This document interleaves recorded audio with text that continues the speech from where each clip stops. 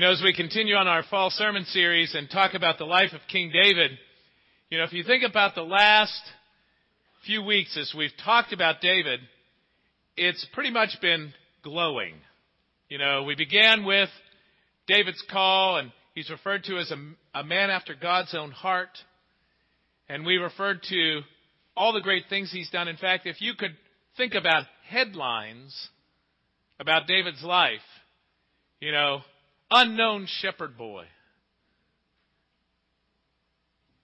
rags to riches, fugitive becomes king. It'd be a great headline.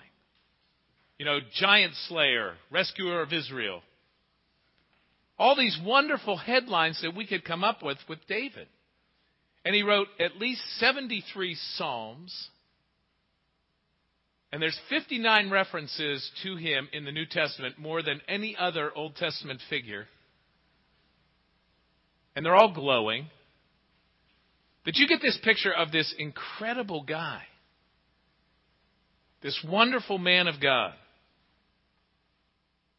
And all these accolades piled up on him.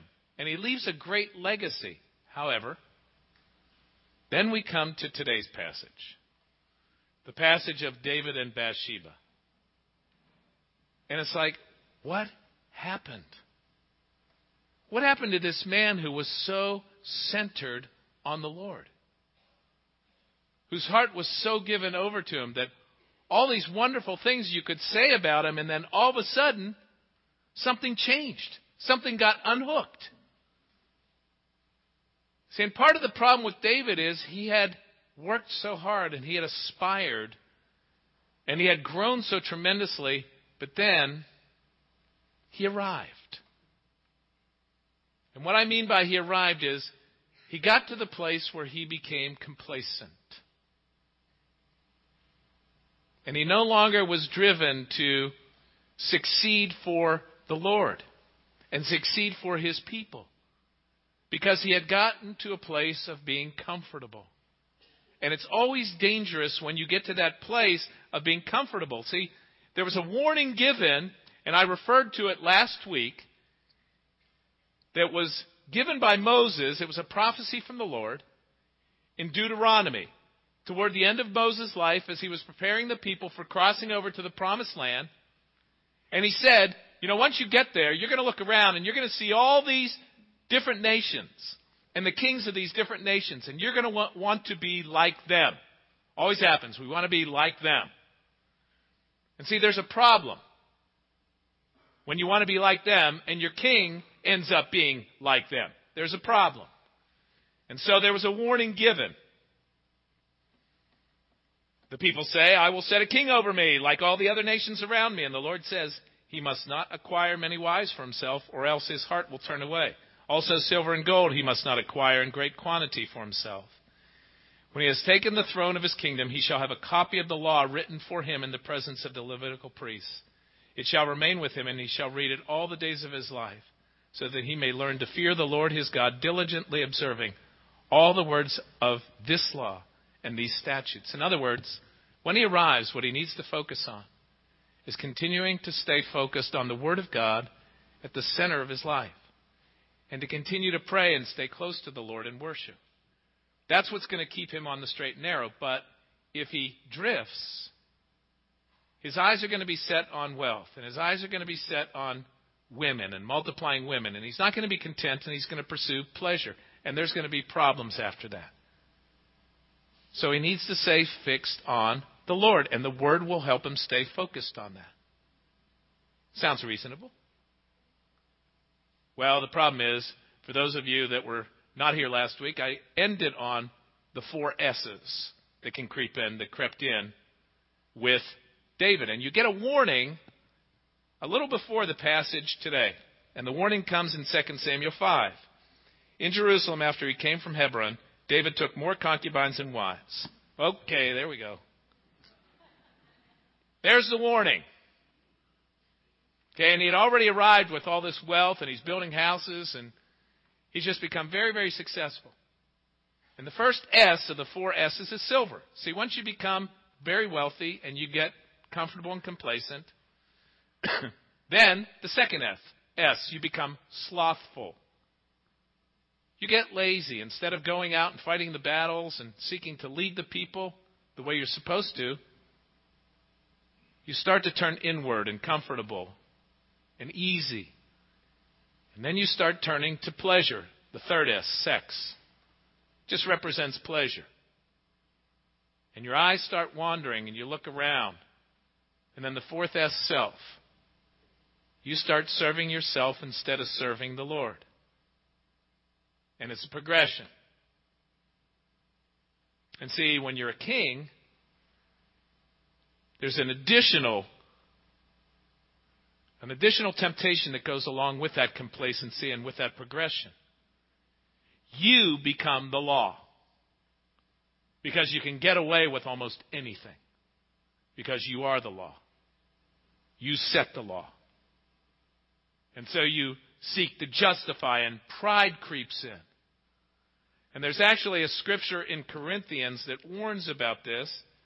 It says, so if you think you are standing, watch out so that you do not fall. When you get to that place of, real comfort and real security in yourself, then you're ripe for a fall.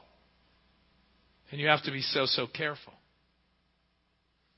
And so David's in that place, and he doesn't go out and he doesn't lead the people, and he just goes out on his porch. And so you could almost call this pre-electronic pornography. He's looking out and he sees Bathsheba. And instead of immediately going, oh, he doesn't do that. He keeps looking voyeuristically. And he gets sucked in. And he invites her to the house. And of course, being the upright woman she is, she says no. No, that's not what happens. She's drawn in because, of course, David is referred to as handsome, and he's very successful, and he's very popular. So she's drawn in. Perfect scenario. And what happens in the meantime is that David ends up doing a lot of betrayal. Because Uriah the Hittite, if you know the history of Uriah the Hittite, he was his friend. He was one of the mighty men of valor. So there's betrayal there. And David compromises his witness, and he compromises his family, and he compromises his friendship, and he compromises his relationship with God. All because of a moment of pleasure. And that's what happens. It's so easy. It's so easy. Especially when you're king. Even if you're a man of God, a man after God's own heart.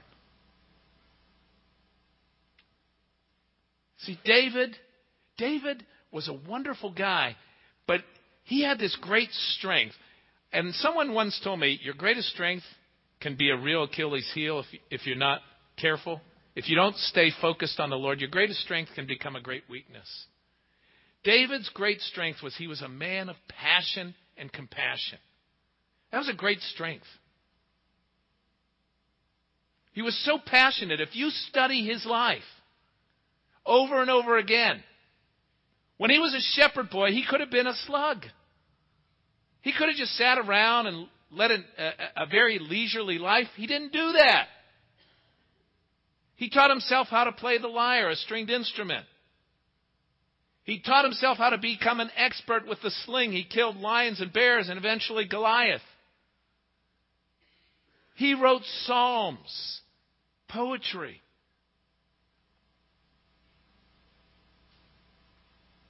He was passionate. And then when he went out to visit his brothers at the front and saw Goliath, he became passionate for the Lord's honor, passionate for his people Israel. And then when he served Saul, even when Saul turned against him, he was passionate for the Lord's anointed, the king. Would not turn his hand against him. Passionate for his friend Jonathan. Over and over again, you see this passion coming out in his life. And the compassion for the other fugitives that would gather around him, and some of them become his mighty men of valor. He had compassion on them. compassion on, we talked about Mephibosheth.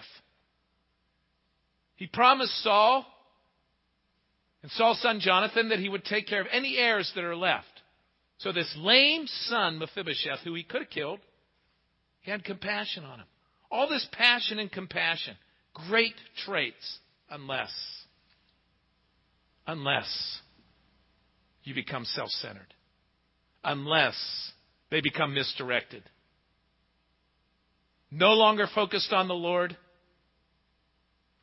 they become a potential hazard. And that's what happened.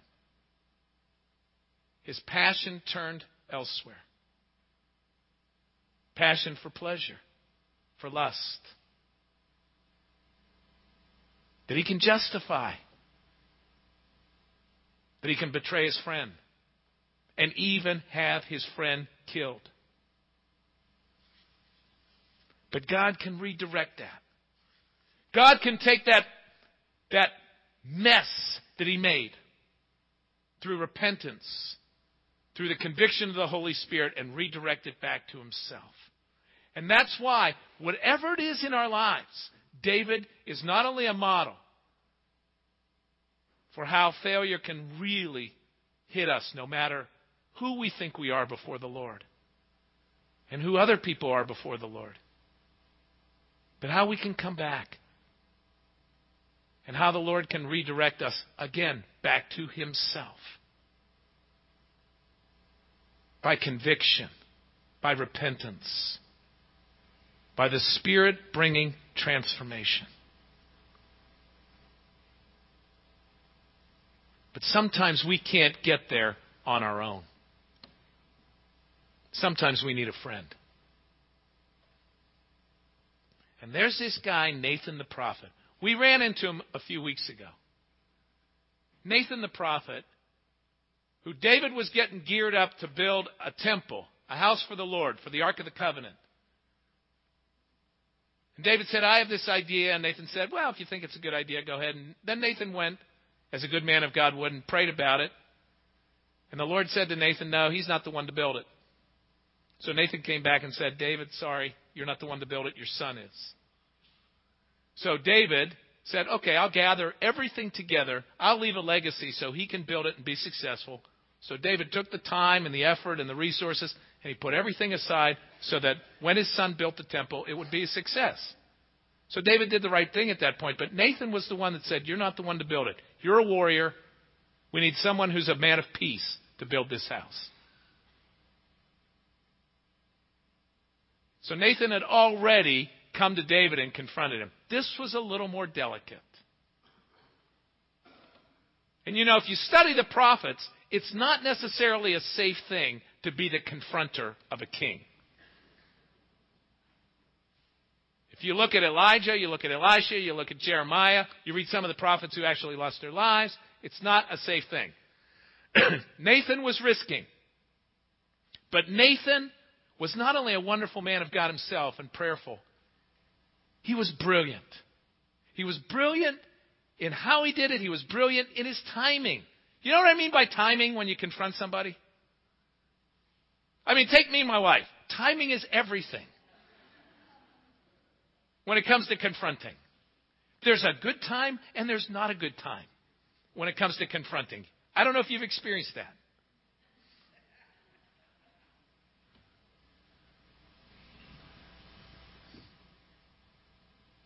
But Nathan was brilliant. Pulled David aside and said, David, I got to talk to you about something. Everything had already transpired. The affair, the pregnancy, Uriah was dead. Waited till a calmer moment. Knowing David's compassion and his passion, he drew on that. It's so important when you're going to confront somebody. Know who they are. And he said, I got a story to tell you. And he tells him this story that he knew would hook him. And David was incensed. And then Nathan just very slyly says, you are the man. Not, you're the man. It's not the way he said it. It's all about inflection, you know. You are the man.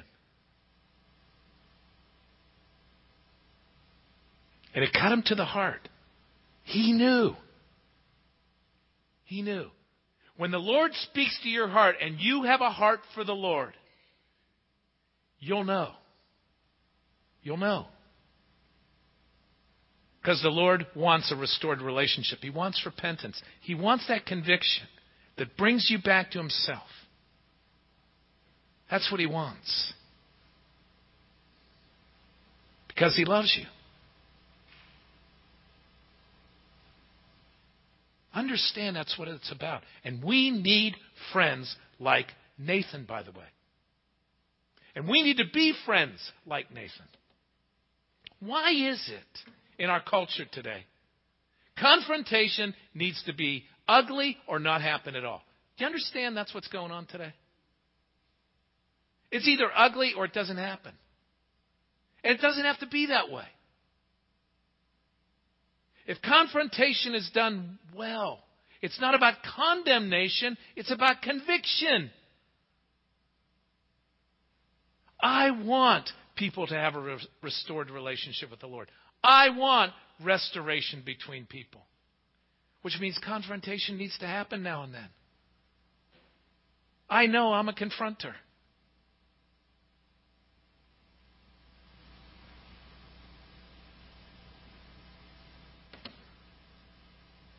And we need friends like that. We need friends who are willing to take that risk, like Nathan did, for us. And we need to be those kind of friends for other people. That out of love and good timing. And because we know people and we have a trust relationship, we can do that. We can do that.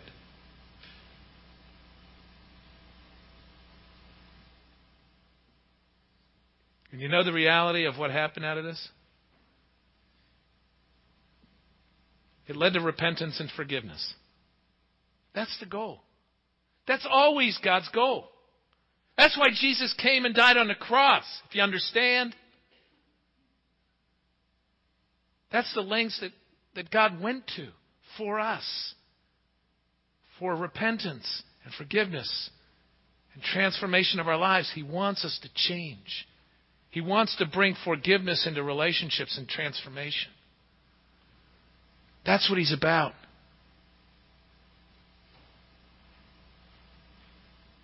There's pain involved. That's also what Jesus showed.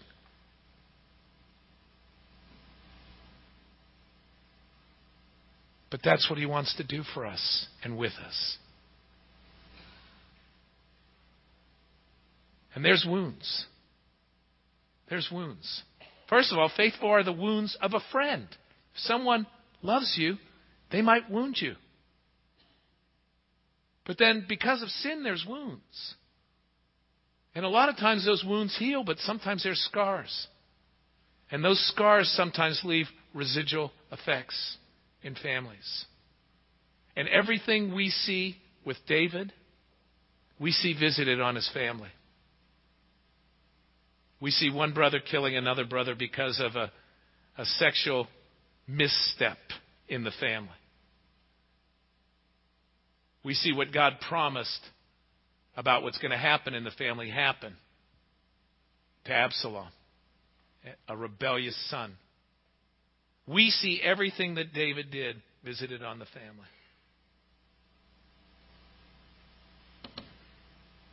That's what happens. Sometimes because of the scars. God can forgive and restore and redeem and heal. Sometimes the scars leave a mark on the next generation. And we need to continue to pray and to work towards restoration and transformation and healing. And as you see in the story, God forgives. That's what that story's about. God forgives. And Nathan didn't condemn. Nathan convicted, and he forgave. You know, see, a lot of the problem, a lot of times with situations like this, is the hypocrisy.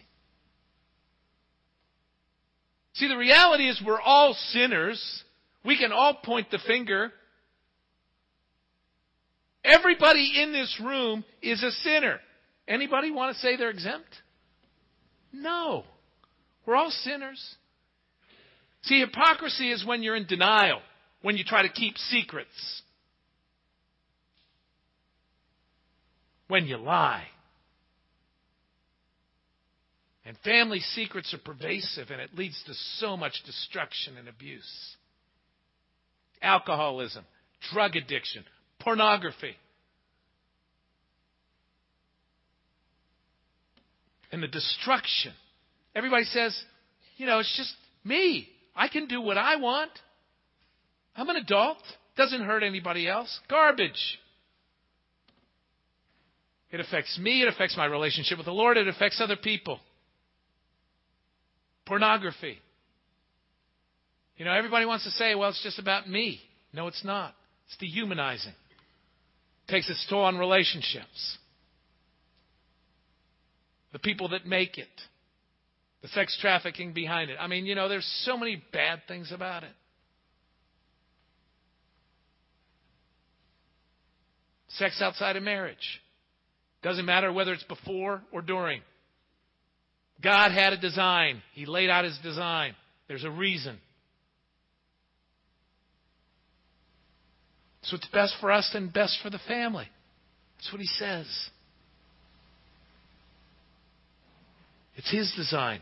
He loves us. He made us. He knows what's best for us.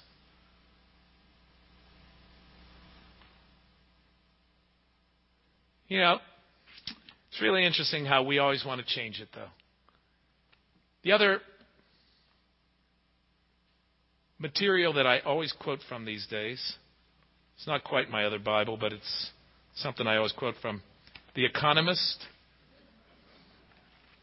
There's a new book out. It's called The State of Affairs, Rethinking Infidelity. Isn't that an intriguing title? Let me read to you what is written by this author.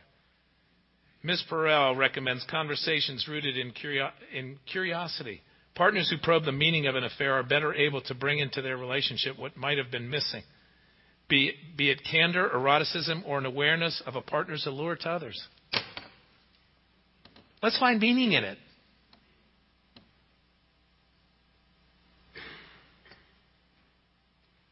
That's our culture. That's our culture. We always want to rewrite the rules. Hypocrisy. Let's deny that it really hurts us or affects us. We're consenting adults. We know better. Or I can do my own thing because I'm in charge of my own life.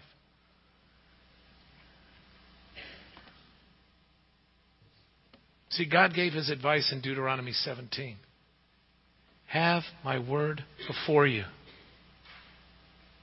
Read it daily. See, it's complacency or pride that always gets in the way. And then our eyes and our hearts start to drift.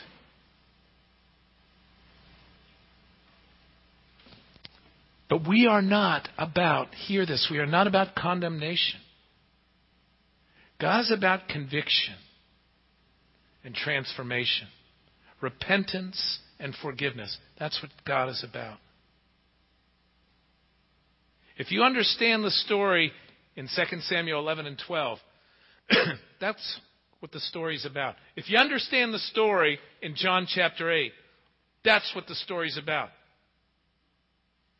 It's the people that are around that want to judge and condemn, and Jesus says, I don't condemn you. He's convicting. Go and sin no more. In other words, you've sinned. Don't do it again. But He doesn't condemn. He forgives. But see, there's another thing going on there. The people that were around, they weren't interested in the conviction and the transformation and the forgiveness. See, that's a problem. It's a problem with some of us. In our own lives or with other people. You know, the question always comes up, if the woman was caught in adultery, she had to have been doing it with someone else. Where is that other person? The guy. You know the guy? Where's he? See, this was not about bringing people to a place of conviction and transformation. This was not even about justice for both. This was about either judging the woman or catching Jesus. That's what it was about. And that's the wrong motive. See, what God's about, if you understand the cross, He's about saying, you need a Savior. You need a Savior. Because you're a sinner. And if you're in denial about that, then you're staying in hypocrisy. You know what hypocrisy, the word hypocrisy comes from? It comes from the word actor in the ancient Greek. Because all the actors wore masks. This is a great week to talk about wearing masks, by the way. Okay? Lots of people are going to be wearing masks this week. And we have become masters in our culture about wearing masks. Because we have social media, because we have wealth, because we have makeup, and we can make ourselves look pretty, and we have finances, we can hide, and we can buy stuff. We've become masters of hypocrisy and hiding, instead of honesty before the Lord and repentance. And even honesty with each other.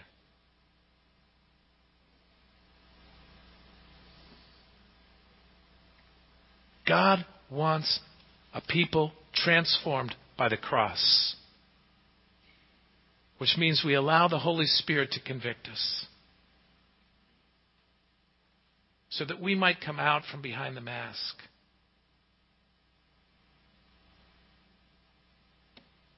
So that we might help other people come out from behind the mask.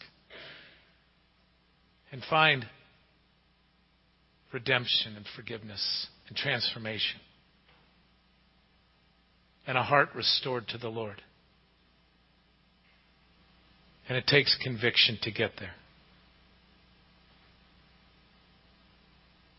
This is a good week to take off the mask. Let's pray.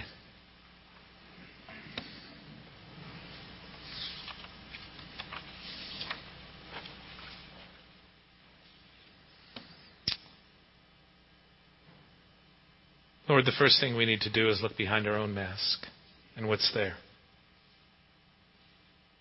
And take it off. To realize that you desire not to condemn, but to forgive. That's why you sent your Son to the cross in our place for our sin. Knowing we need a Savior.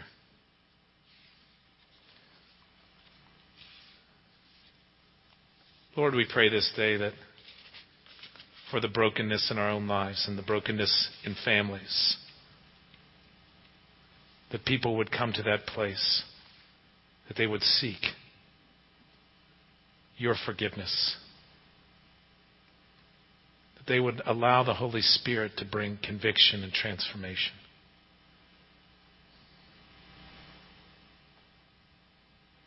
For some here who have never known, that they might discover you to be Savior.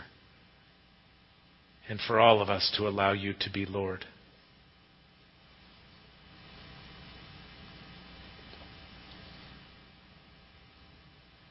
Lord, as we come to this week where many will be celebrating and remembering Halloween,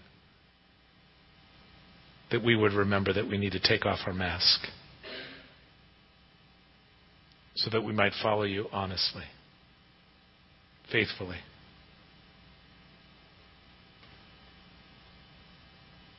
And we pray this in Jesus' name. Amen.